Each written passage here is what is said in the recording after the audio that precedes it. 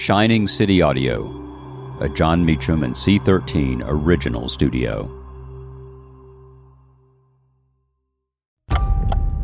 On June 15, 1963, civil rights leaders hold white Southern leaders accountable for the assassination of the NAACP's Medgar Evers.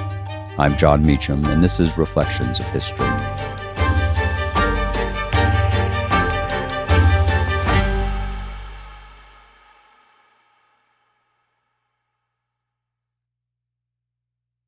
An Army veteran, Medgar Evers, had been shot down in the early morning hours of June 12, 1963. Here is how Claude Sitton of the New York Times reported the assassination. He arrived at his neat, green-paneled and buff brick home in Jackson. Shortly after midnight, he parked his 1962 light blue sedan in the driveway, behind his wife's station wagon. As he turned to walk into a side entrance opening into a carport, the sniper's bullet struck him just below the right shoulder blade. The slug crashed through a front window of the home, penetrated an interior wall, ricocheted off a refrigerator, and struck a coffee pot. Mr. Evers staggered to the doorway, his keys in his hand, and collapsed near the steps. The screaming of the children, "Daddy, Daddy, Daddy," awoke a neighbor. President Kennedy, the White House announced, was appalled by the barbarity of this act. The sniper who killed Evers, the white supremacist Byron DeLay Beckwith, would elude justice for decades. On this date in 1963, at funeral services for Evers at the Masonic Temple in Jackson, leaders of the civil rights community spoke of the connection between the white power structure and the murder. Of white politicians, Roy Wilkins of the NAACP said, "The lurking assassin at midnight, June 11th to 12th, pulled the trigger. But in all wars, the men who do the shooting are trained and indoctrinated and keyed to action. And I say to you that the Southern political system put that man behind the rifle." In our own age of mass shootings and racially motivated violence, Wilkins's words are worth considering.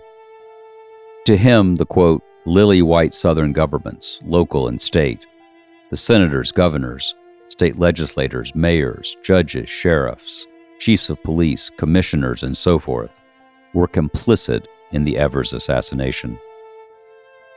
Wilkins continued, "The killer must have felt that he had, if not an immunity, then certainly a protection for whatever he chose to do, no matter how dastardly it might be." In a tribute to her husband after his burial at Arlington National Cemetery, Myrlie Evers wrote, "We all knew the danger was increasing. Threats came daily, cold and cruel and constant. He was so willing to give his life that I feel his death has served a certain purpose. When I find myself in pits of depression, I remind myself that fulfilling this purpose is what he really wanted."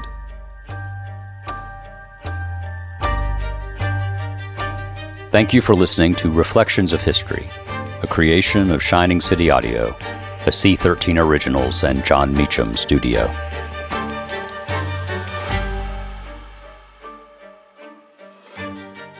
Reflections of History is executive produced by me, Jon Meacham, and Chris Corcoran, Chief Content Officer and founding partner of Cadence 13. Production and editing led by Lloyd Lockridge and Chris Basil. Production assistance and operations by Andy Jaskowitz, Adam Macias, and Kelly Rafferty. Cadence 13 is an Odyssey company. I'm Lauren Sherman, the writer behind Puck's Fashion and Beauty Memo line sheet, and I'd like to welcome you to my new show, Fashion People. On every episode of Fashion People, I'll be talking to insiders about the stuff we're all whispering between the press releases, from M&A rumors to celebrity stylist dish to the future of legacy media.